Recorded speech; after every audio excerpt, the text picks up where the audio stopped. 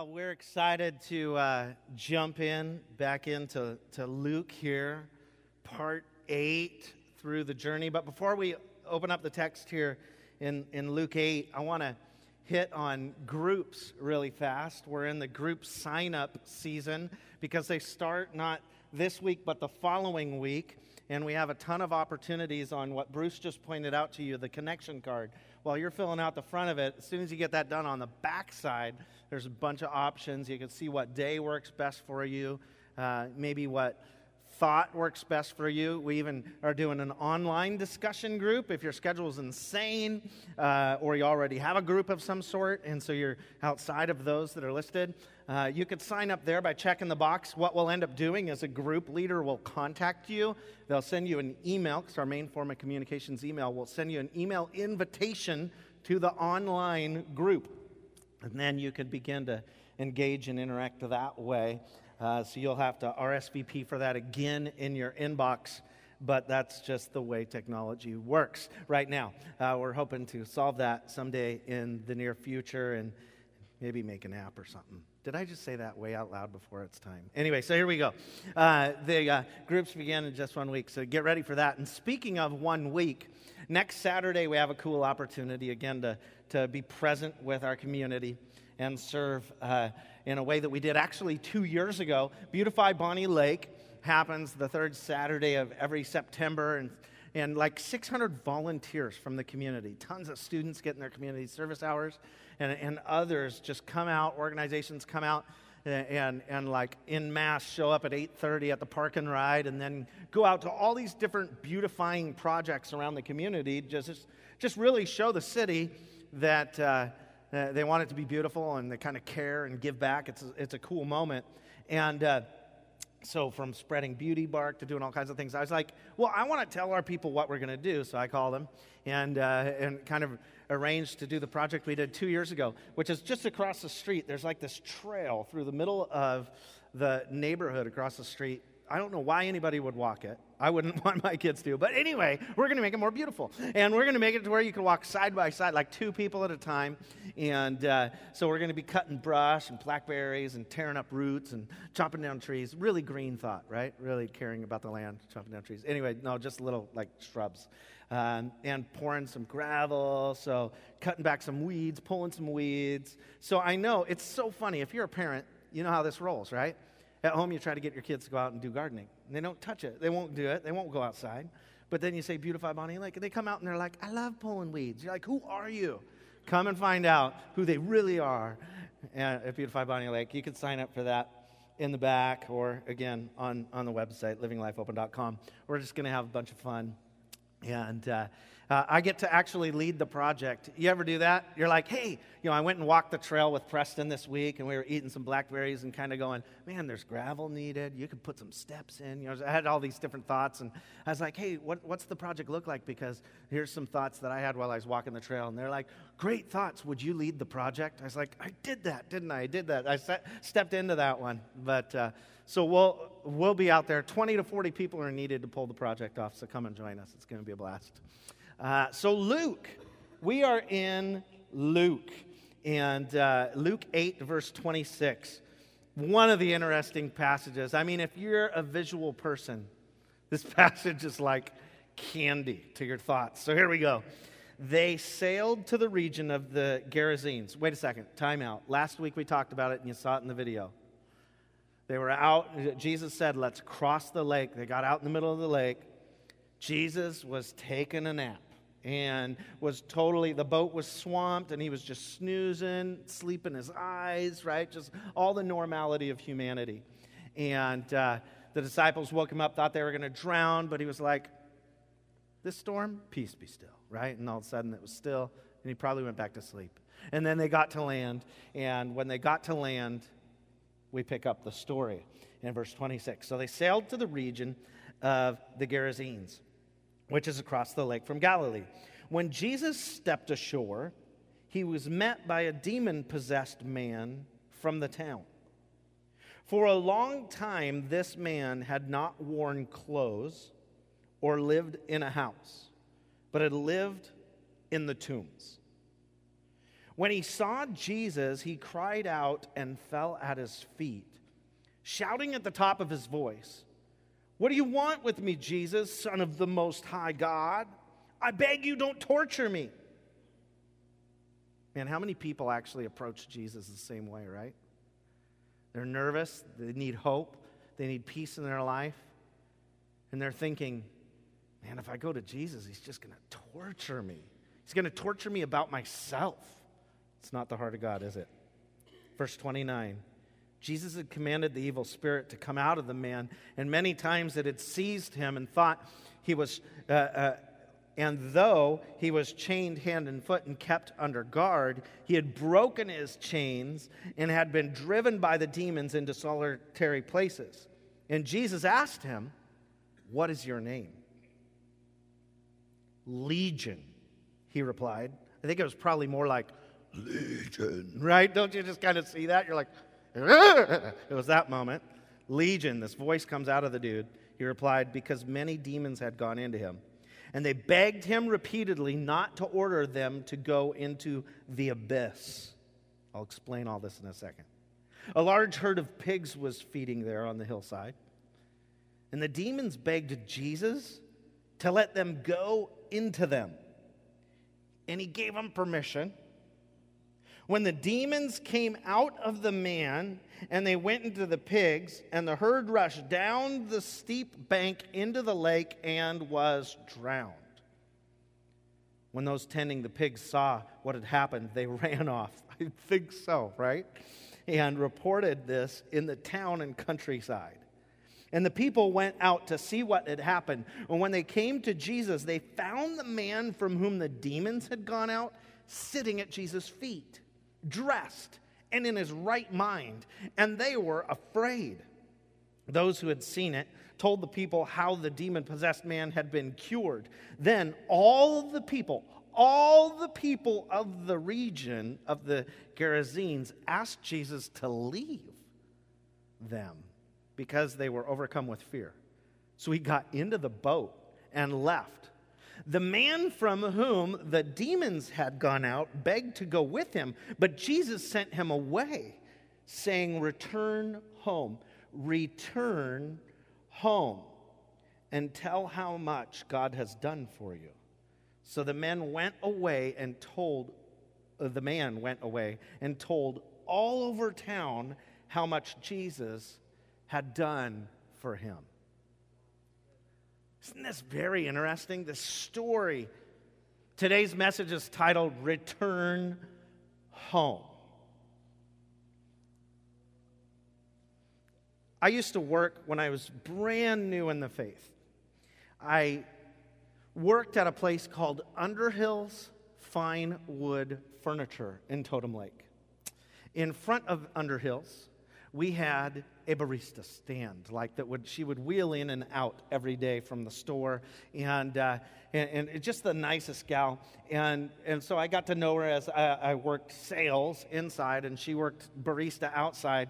I would drink a lot of coffee, nothing new, right? And back in that day, it's when they first came out with those turbo truffles. Anybody remember turbo truffles? These little chocolate truffles packed with caffeine. Well, I was a sick young adult, right? And so I decided every time I would go out, I used to drink a mocha at the time, I think, and she would melt turbo truffles in it, and it would keep me awake on an empty sales floor, right? It was just kind of the reality of the job. So, we would just hang out and talk and chat life. And I remember one distinct time, I'd been starting to go to church. I'd made a decision to follow Jesus. I was brand new in the faith. And I'm talking to her, and all of a sudden she starts talking about a dream she has to open up a coffee shop on Capitol Hill. And I'm like, "That is so cool. You should do that. That would be amazing," and we're having this conversation. And then she got this really weird look on her face. Her face began to distort and become very unnatural. And she says, "I'm going to call it Witch's Brew. What do you think of that?" And she ran into the back of the store to the kitchen area. And I was like, that was creepo, right? I was just like, what was that? So I started reading a little bit in the Bible, going, okay, pretty sure if I the word manifestation comes to mind, right? When I saw that, I was like, I've seen Ghostbusters. Let's go rewatch the movie. What'd they do? And I didn't have the little catcher thing, so that wasn't going to help. So I was just like, I was like, what in the world? The younger people are like, Ghostbusters, have never heard of that movie. Sounds like an interesting one. But you look here, and I was like, this is kind of really interesting. I started to read on it. And one of the verses that always comes to mind when I've dealt with like manifestations of evil and like demonic manifestations in people before, and I just go back to Proverbs 15:1, which isn't in your notes, so you might just jot it off to the side. But just Proverbs 15:1 says, "A gentle answer turns away wrath, and a harsh word stirs up anger." It's like, I'm not the guy that if somebody comes in demon-possessed, I'm just going to go, "Ah!" Because I think the demon-possessed person would go, "Rah!" back, and I just don't want that moment to ever occur. Well, so here we are in the store, and the weirdest thing happened just a few weeks later. I come to work after church on a Sunday, and I walk into the back. There's the kitchen area where she like disinfects all of her stuff, so back there, and that's where our office was as well, and delivery. I go back into the back and just doing some work, and she's crying in the corner. And I was like, "Are you okay?" And went over with heart of compassion, still a little freaked out, remembering this moment in the front. But I was like going over and she's just like, "My life is just shambles." So she's just crying, and I was just like, "You know what? It's going to be okay." She just kind of looks at me and she goes, "I just don't know what to do. I have no hope. I have no peace." And I thought, okay, I'm going to cross a line here professionally, right? I'm going to share my faith with this girl right here in the store. And so I was like, it's not really a line, but I thought I was crossing a line. I mean, why not share your faith? But I was just going, I'm going to risk this. Okay, here we go. And I was like, you know what? If you need peace in your life, I know how you can get that. Through Jesus. And she's just kind of really responsive, and like her eyes began to get those beginning tear, not cry, but beginning tear in it of like hope. And I was like, if you want to receive him and just have crazy peace, can I pray with you? She's like, yeah. And I was like, Lord, just repeat after me. Lord, I invite you into my heart. And she's like, Lord! She starts screaming. She charges at the front of she charges out like there's a customer buying something at a counter in the store. And if I remember right, she shoves them over. Like they're buying something inside the store. She's screaming just like, total like distorted face, walking out the store, shoves a customer who's buying like thousands of dollars worth of furniture, walks to the front double glass doors, and when she hits those doors, they shatter. Metal like bar, glass door, big storefront doors, right? Those doors are broken off, and she leaves, and we never saw her again. I was like, that's what a demon-possessed person looks like, right? It did not have a happy ending. I was not like Jesus in the moment, and I did not go, out in the name of Jesus, and she was all of a sudden, oh, there's a herd of pigs. Can I please go make bacon? It wasn't any of that. There's no good man flavor at the end. It was just like over, and she broke stuff, and the latte stand's sitting there, and we're like, what do we do, right? And all of a sudden, a customer's freaked out. I was like, my heartbeat was just like, I'm like, what happened? And it was kind of freaky, honestly. But we see this all throughout Scripture, and there's references to Jesus. When they were bringing people to Jesus, he would often heal them, deliver them, cast out demons from them. And it's like, okay, so what's all this Satan and demon stuff, right? And so I thought today we could look into it a little, but I just want us to think for a second of the simple impact in this text. The simple impact we could have in those around us if we would just do what Jesus concluded there, if we would just return home and share all that God has done for us. We don't have to have a big demon possession story or casting out Satan or, there doesn't have to be this huge moment where somebody's elbows dig into the wood floor and we're like, wow, supernatural strength. It was either method or demon, right? And you're just going, what was that? We don't have to go home with that story. We can go home with simply having hope and peace But we need to return home and share all that God has done for us. And for some of you, that's going to be returning home to maybe not a welcoming environment of a discussion about what God's done for you. Obviously, in this town, they weren't too pumped about what Jesus had done. They asked him to leave. This guy was the last hope for that city because they sent the disciples packing. They just didn't realize that there was a brand new disciple that was going to come and just share hope like no other. I don't know, it's interesting. And some of you are sitting there going, okay, come on. Come on, Pastor Thad, 1 o'clock game. Don't worry, we'll get you out of here on time. So hopefully you're not thinking that. But you're going, okay. And some of you are already on the NFL Network because it's free on Verizon. I'm on it right here on my cell phone. I have it going. I'm just kidding. I could do that, though. It's like, why keep a clock when I could just be watching a good game here? Which one should I choose? But I'm looking at this going, this story. Some of you are sitting there going, come on. It's for pastors and evangelists and those with gifts of sharing. All of us aren't supposed to be these, like, return home and share all that God has done. I just disagree with that. And I think that's one of the biggest lies of our culture is for us that we have to be silent about our faith, that we need to not share, that we need to not tell. It says here, this guy told all over town how much Jesus had done for him. And I think that's what God desires for us. That's what he wants us to discover here. Not necessarily the power and authority we have to cast out demons. He wants us to know that too. And he's going to be sharing about that in the coming weeks more. But I'm just looking at, like, if we could just get the whole return home and share, return to work and share, return to those who know you, let them visibly see the difference in your life of what hope and love and grace allows to happen. It's life and it's fresh life, and it should be recognizable in you.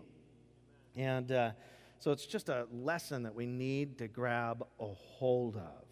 Discipleship understood is, and that's what this guy became. He became a disciple, and he understood. His role was to share. I think maybe that's why the early church put this huge emphasis. You can start reading the book of Acts and see the emphasis of, hey, if you've given your life to Jesus, be baptized. Because it was that first moment of going public with their faith. It was that first moment, and that's why we say, you know, when you're baptized in water, it's a moment where you're literally identifying yourself with the death and resurrection of Jesus, but you're going public with your faith, and what a great opportunity to start to share all that God has done for you. And nowadays, you know, we don't necessarily, like, if you check the box to make a decision for Jesus, we don't have a tank right in the back, and we're like, stay, you can't go home until we dunk you, full submersion in water, right? We don't do that, but we will in a couple weeks. So some of you that have never been baptized in water, what a great application for today. To just say, okay, I'm going to go public. I'm going to begin to share all that God has done for me, and what a great moment, but to invite my family and friends to see me be baptized here at Open Life. But for those who decide on that day, spontaneously, we'll video it, and you can still share online. We live in a wonderful day where we can share what God has done for us. We need to share it all over town, though, not just here. I love the challenge here to return home and share, and I just think that something about that when I started studying this was resonating to me so deeply. And the first part that, like, really caught me, though, honestly, and I think it's interesting, is we always try to make this discipleship thing, or we always try to make our life before we start sharing what God has done for us so clean and neat and tidy. Don't we? We're like, well, when I'm strong enough in my faith, I'm going to share. When I have it all together, then I'll begin to share my faith. You know, we kind of want to be perfect, which is not the goal. Do you think this guy was perfect? Do you think this scene was perfect? You know, we want this neat and tidy image of Christianity and this little package that's pretty and in a box and understandable that we can hand on to somebody else. I think, honestly, the most beautiful moments in faith, like this moment, are really ugly, messy, unscripted, powerful. I don't know if you've ever turned on Christian TV. Some of you. I'm sure have. But if you have, not necessarily making fun, maybe just a little, you watched it, it's easy to think that demon possession and freedom from demon possession looks all neat and tidy, where you have somebody dressed very nicely in a very nice, beautiful church, coming forward, and their nice, beautifully dressed friends, and the neat and tidy people are praying with nice and neat and tidy people in suits praying for somebody, and then the neat and tidy people, they even have like the neat and tidy like little modesty cloths, I think they call them, that they're going to put over the nice and neat and tidy dressed lady so her legs don't share and tempt the neat and tidy guy who comes forward for prayer, and the neat and tidy gold, plated chairs on the platform. And you get it. You've seen it, right? Why don't you turn to somebody next to you and say, well, ain't that neat, right? Ain't that neat? I just don't see that here. I don't see that in this story. As I read the passage over and over, and I don't see the suit and the modesty cloth. And Jesus did not say, hey, guys, oops, we showed up at the tombs. Oops, this is the graveyard. Why did you come this way? Jesus, remember there was a storm. You went back to sleep, Jesus. We're trying to figure out who you were. When he shows up, there's no oops moment. He doesn't get out of the boat and go, oh, very, very, very naked, awkward-looking man coming towards us. Guys, cover your eyes. Disciples, cover your eyes. This is not for anybody, right? He's buck naked, guys, in this story. And he's coming at him. He doesn't say, disciples, can you go back to the boat? In the back, you'll find some modesty cloths. Just in case think this guy needs it. I hope he doesn't bow down. Oh, he bowed down. Holy moly. Why would he do that? This is the story. I mean, okay, if it's hard for some of you to envision, I need 2 volunteers. Well, Zach, I'm just kidding. Totally. So, okay, who wants to be the demon-possessed guy in this illustration? It's going to be awkward, but I don't have a modesty cloth. I'll be Jesus. He's going to bow down. You guys okay with that? You see what somebody saw? At least the pigs saw that. I'm just saying. It's awkward. Most likely, the disciples, Jesus, they're wet. They're dripping. They just came across the lake in a storm. Jesus may still be wiping the sleep out of his eyes. And this demon-possessed guy that would break chains and break out of prisons, he's lived amongst the tomb. He's been naked for years. It's not a pretty sight, I'm sure. This is just awful. I think God has a sense of humor sometimes in these moments, right? He's like, man, somebody's going to read this and they're going to slow down. This is going to be funny. This one, when we were looking for a good bumper for this part of the series, we thought this wouldn't make the best one to put out there, for you to watch every week. The storm was much more modest, so we stuck with the storm. Ratings, there's junior hires here. It would just be awful. So I look at this and I go, this guy has a legion inside of him. Do you know what a legion? In this day, that's speaking the language of the day, Roman soldiers, 6,000 soldiers is a legion. I once met a guy that started what is known as the Pentecostal movement of our day. I was at a church and we went out to lunch, and this guy was prophetic, just anointed by God. Like he was there with the people who prayed and first spoke in tongues and interpreted and went out and started spreading the Holy Spirit fire around the world. And he wrote these books, They Speak in Tongues, and Harold Bredesen was his name. An amazing guy. And he sits here, and we're at lunch with the guy, and every once in a while, he would just stop talking and start praying, and you were really nervous in whatever restaurant you're in, right? And he would speak a word over, somebody on staff. And it was powerful. It was, really intimidatingly awesome. Because you're just what's he going to say to me, right? And I always try to lighten the atmosphere with humor. And there was this moment where he's speaking over multiple people, and he's just old, he needed help. He's just at the end of his life. and sharing these powerful words over people. And I remember he had yet to share anything about me. And my pastor at the time looks over and says, hey, what do you think about, do you have a word for Thad? And when he looks at me, I did this little cross-eye thing I do, just to kind of be funny. I did this thing where I just move one eye like that, and he looks over at me, and here I am going, yeah, what do you think about me? And he goes, I think there's more than one of them in there. I was laughing so hard, and he started laughing. I just laughed, old dude laugh. It was awesome. And I can't imagine a legion. I can't imagine saying, hey, how you doing? And they say, we are good. Well, I guess I can imagine it because I've had that happen in my life where I said, hey, dude, how you doing? This guy, Moki, would always come into our service. He's a demon-possessed dude in Auburn, and he would walk into the church and like, Moki, what's up? What are you doing here? And he'd, how are you doing? And he would go, we are good. We are strong. I'm just like, well, we are too. It's just like, so it's like you always have those moments. So that does exist in our world here today still. Here's another interesting part that is not neat at all in the story. Just inserted that maybe you wouldn't catch. A herd of pigs? Jewish country? They don't eat pigs. That means one of two things. These pigs and this herd of pigs was like an illegal, monetization project going on in the hills and the tombs. Why'd they have their pigs in the tombs anyway, digging up the dirt? Awkward, you know what I'm saying?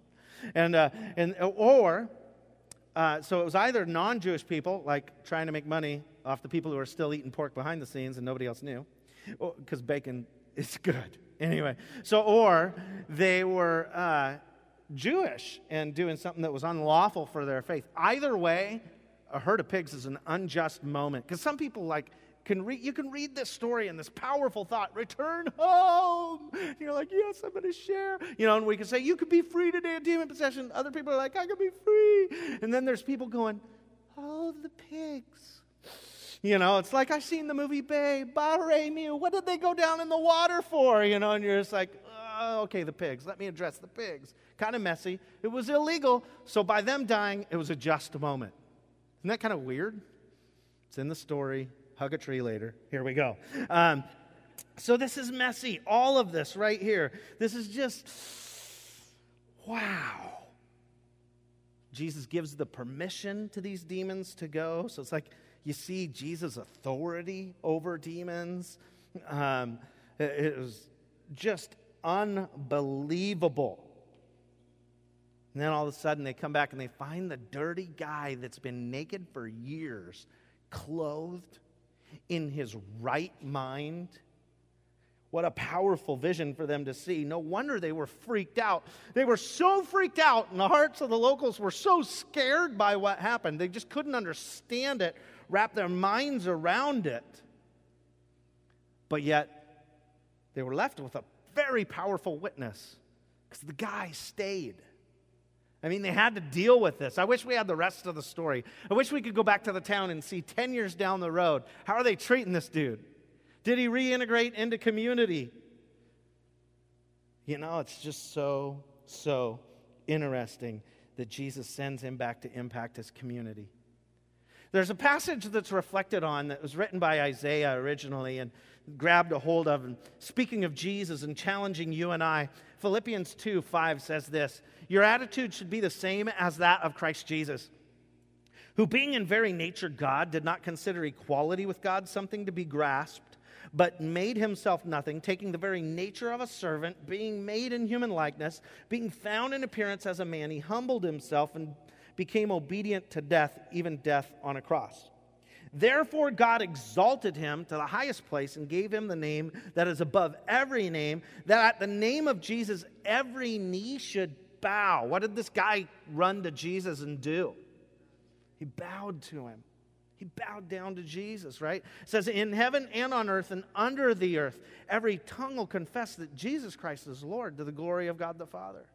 In the middle of this amazing redemption story, Jesus is once again proving his power and authority over every spirit, every demon, every level in heaven, on earth, under the earth. Every knee will bow and every tongue will confess that Jesus Christ is Lord. What a powerful reality we get to witness here in Luke 8 by this buck-naked, demonized guy with a legion of 6,000 inside of him. Now, let me be clear, because I'm not like a demon hunter. I'm not going to have a show on A&E or something, tonight. It's like, welcome, Thad Huff, the demon hunter, and you go around. Although I did hear like the story about some dude up in Kirkland who thought he had ghosts in his home or whatever and was like trying to find somebody to come and cast out the spirits. And I was like, okay, you know what I'm saying? It's like, why not? It's not something to be feared. We have authority over every element of darkness and every force that is out there. So what do we know in Scripture? How can we be more emboldened in our faith? Let's jump in really quick and look at some stuff here. 4 things. But first, Luke 10:18 says, and it's Jesus speaking, I saw Satan fall like lightning from heaven. The first thought is, Satan is a real enemy. Satan is a real enemy. We're very focused in our nation right now about our enemies, right? So I thought this would be an applicable thought. Satan is a real enemy of humanity. And ultimately, what we get in Scripture is that Satan was an angel in heaven. He was close to God. He was on a hierarchical level of angels or whatever in heaven. But he wanted to be equal, or thought he could be greater than God. And so he was cast out from heaven before the creation of the world. And he was an influencer, so he took like a third of the lower angels with him. This is just kind of what you can read. And I'm not going into a detailed study today, but just to kind of give you a snippet. This is the Cliff Notes of how this all plays out, right? And these angels became the spirits we know of, or the demonic realm, or these are the special forces of Satan, if you will, that go out and work his bidding, because Satan is not like God. Satan cannot be at all places at all times and cannot go to and from. He cannot listen to everybody. He's not with everyone. Satan is one, and he has to send demons out to do his bidding, where God is at all places at all times and is omniscient, omnipresent, all those different things. The abyss being spoken of is the promise for Satan from God. The end of the book is written. You can read in Revelation that he'll be cast into a lake of fire, him and all of his demons. And you look at this and go, oh, so that's why the legion inside the naked dude is, they're saying, don't cast me into the abyss. They thought Jesus had come because they knew Jesus. They thought Jesus had come for their eternal judgment, but that's not why he was present. He had come to redeem the world. And so they were like, don't throw us into the abysses at the time. And he's like, no, you get bacon. Right? That's kind of their choice. Is some good hot dogs. It wasn't kosher. So Ephesians 6:10 through 12 says this: be strong in the Lord and in his mighty power. Put on the full armor of God, so that you can take your stand against the devil's schemes. Our struggle is not against flesh and blood, but against the rulers, against the authorities, against the powers of this dark world, and against the spiritual forces of evil in the heavenly realms. Point 2, demons are the forces of our enemy. Demons are the forces of our enemy. These demons are, again, spirit beings that have personality, intelligence, behavior patterns. They have great authority in the spirit realm. And humans are their enemies. They would love nothing more than to destroy us, than to kill, steal, and destroy, John 10:10 says. But we do not have to be afraid, because we have been given authority and power over them, as promised. We need to stand firm in who we are, so that we can stand up against the schemes of the devil and the enemy. Romans 8:37 says, in all things we are more than conquerors through him, Jesus, who loved us. For I am convinced that neither death nor life, angels nor demons, neither the present nor the future, nor any powers, neither height nor depth, nor anything else in all creation will be able to separate us from the love of God that is in Christ Jesus our Lord. See, when speaking about the demonic or Satan or those things, it's not to give us fear over an enemy. It's to give us comfort in our position from the one who loves us, that we're safe, that we're at peace. And we're carriers of an understanding that whoever is facing demonic struggles, they can be at peace too. But we have to voice up. We have to share that they can be free. Even if it means somebody's going to manifest really freaky like in front of you and like break a couple glass doors or something. But we can't be silent. We can't keep the truth of freedom inside of us. Point 3, Jesus has authority over all demonic powers and Satan himself. Jesus has authority over all demonic powers and Satan himself. So that's why we need to follow Jesus. We need to choose to confess Jesus is Lord so that we're united with the superpower, right? Like this is like good. Luke 4:18 says, "The Spirit of the Lord is on me." This is Jesus preaching his first sermon, remember? "Spirit of the Lord is on me because he has anointed me to preach good news to the poor." And get this, he has sent me to proclaim freedom to the prisoners, recovery of sight for the blind, and to release the oppressed. Isn't that what he just did in Romans 8 to this naked dude? That's just who he is in my mind. He's the naked dude. That's what he does. He frees this guy. He absolutely releases him and frees him from the prison that he'd been placed in by others who didn't know how to deal with his stuff, with the mess of his life. Jesus came to set those who are oppressed, possessed, free, releasing them to return home and share all the wonderful freedom they now have in Jesus. Hebrews 2:14 says, "Since the children have flesh and blood, he too shared in their humanity, so that by his death he might destroy him who holds the power over death," that is, the devil. Jesus not only conquers demons in the scenario like Luke 8, when he died and rose again, he conquered death, hell, and the grave, so that by putting our faith in Jesus, we have eternal life. Like, he's won all the victories. Why would we not want to be on his side? Just unbelievable to me. He's totally dominated. Final thought. Point 4. We have authority in Jesus' name over our enemy. We have authority simply in Jesus' name over our enemy. Luke 10:19-20 says, "I've given you authority to trample on snakes and scorpions and overcome all the power of the enemy. Nothing will harm you. However, do not rejoice that the spirits submit to you, but rejoice that your names are written in heaven." It's easy to all of a sudden, call the TV and say, "Yeah, I cast a demon out, so now I need a television show. Follow me, and I'm now the demon hunter." Whew, right?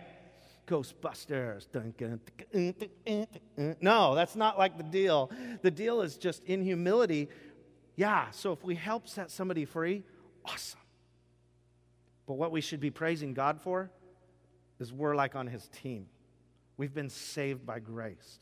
Our mind must be set on our love from God and our love of God, not rejoicing in our works, because that's not how we're saved. We're not better than anybody else on the planet. We should love all. Acts 26:17 says, "I'll rescue you from your own people and from the Gentiles. I am sending you to them to open their eyes and turn them from darkness to light and from the power of Satan to God, so that they may receive forgiveness of sins and a place among those who are sanctified by faith in me." Isn't that powerful? We're supposed to be out there on the mission, in the field, in the community, at home, returning with good news. Worship team, come on up. Final passage I'll read while they're coming. Once, when we were going to the place of prayer, these are disciples after Jesus had ascended into heaven, right? The beginning of the church. It says, once when they were going to the place of prayer, we met by a slave girl who had a spirit by which she predicted the future. She earned a great deal of money for her owners by fortune telling. This girl followed Paul and the rest of us, shouting, "These men are servants of the Most High God, who are telling you the way to be saved." How did this demon-possessed girl know about that they were the servants of the Most High God? The spirit, the demon, knew Jesus way before anybody else knew Jesus.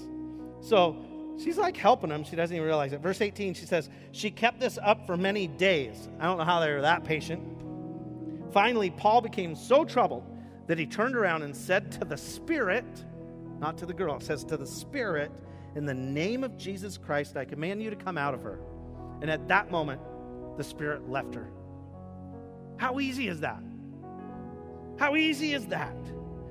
To return home and tell all that Jesus has done for us, to help those who are demon-possessed, and just simply say, "Out in the name of Jesus." And to watch people be free from oppression and possession. I oftentimes, when I'm praying with someone to receive Christ, I'll just say, "Lord, come into my life. I want you to be my Lord and Savior." And they'll say, "Lord, come into my life. I want you to be my Lord and Savior." It's a different voice, isn't it? It was lower. I worked on it. And then I'll say, if I've invited anything into my life, that is not of you, may it leave me and never return in the name of Jesus. May it leave me and never. Maybe you've never prayed that prayer, but we're going to right now. Because sometimes we don't know what we've invited into our life. We don't know what we've viewed or listened to that really was us offering our interest and opening our hearts to the enemy. The first way to know we're free is to give our lives to Jesus. But the next thing to do is to cast out anything that is not of him. It's to open our life to him and clean out the house and make sure the enemy never returns. That's the point of what Jesus did here, is that we would choose to follow him, make all things new in our life, and be set free so that we can return home, go out into our workplace, go out into community, and share all that Jesus has done for us. It's not going to be clean and perfect, and I can't give you an ABC, this is how to make it go. It's going to be messy, and we just need to trust God in the moment to reveal to us what to do. Lord, I thank you for the opportunity we have to come, and we get to open up passages like this that, honestly, they're awkward, to say the least. But you've opened up the door for us to be able to make our lives completely new through faith in you. We can put our faith in you and be free through you like this man was. And he became a disciple in an instant. That's why he was sitting at your feet clothed and he wanted to follow you, but you immediately sent him on mission. You don't bring us here so we can put our faith in you to then have to wait 5 years before you ever use us. You want to send us out right in the mess of our life and be productively sharing in our homes, in our workplaces, all that you're doing for us. And yeah, we might encounter something we don't know how to deal with it, but we got to trust you. So if somebody's here and they've never invited you into their life, or maybe just to renew our commitment to you, we're all going to pray, Jesus, come into my life today. I would choose to follow you as my Lord and Savior, the ruler of my life. All authority is yours in my life. And God, if I've invited anything into my life that is not of you, I command it to go in the name of Jesus, that my life would be only yours. And may that never return if it's not of you. I want to be set free. In Jesus' name, I pray. Amen. Amen. God's stirring something in you, and I don't know what it is, but we want to just seal it. We're going to sing a worship song, and while you're contemplating your response, you can turn that connection card over again and look at the options there and go, man, what's next for me? Like, how do I walk this talk out? There's some options on the left and there's some options on the right, but maybe you just need somebody to pray personally with you. As soon as we're done and Bruce will close us, a couple of us will be down here to pray with you. But first, we want to just give you an opportunity to think about what you just heard, and we're going to worship as you do that today again. So you could stand or sit, whatever you want to do.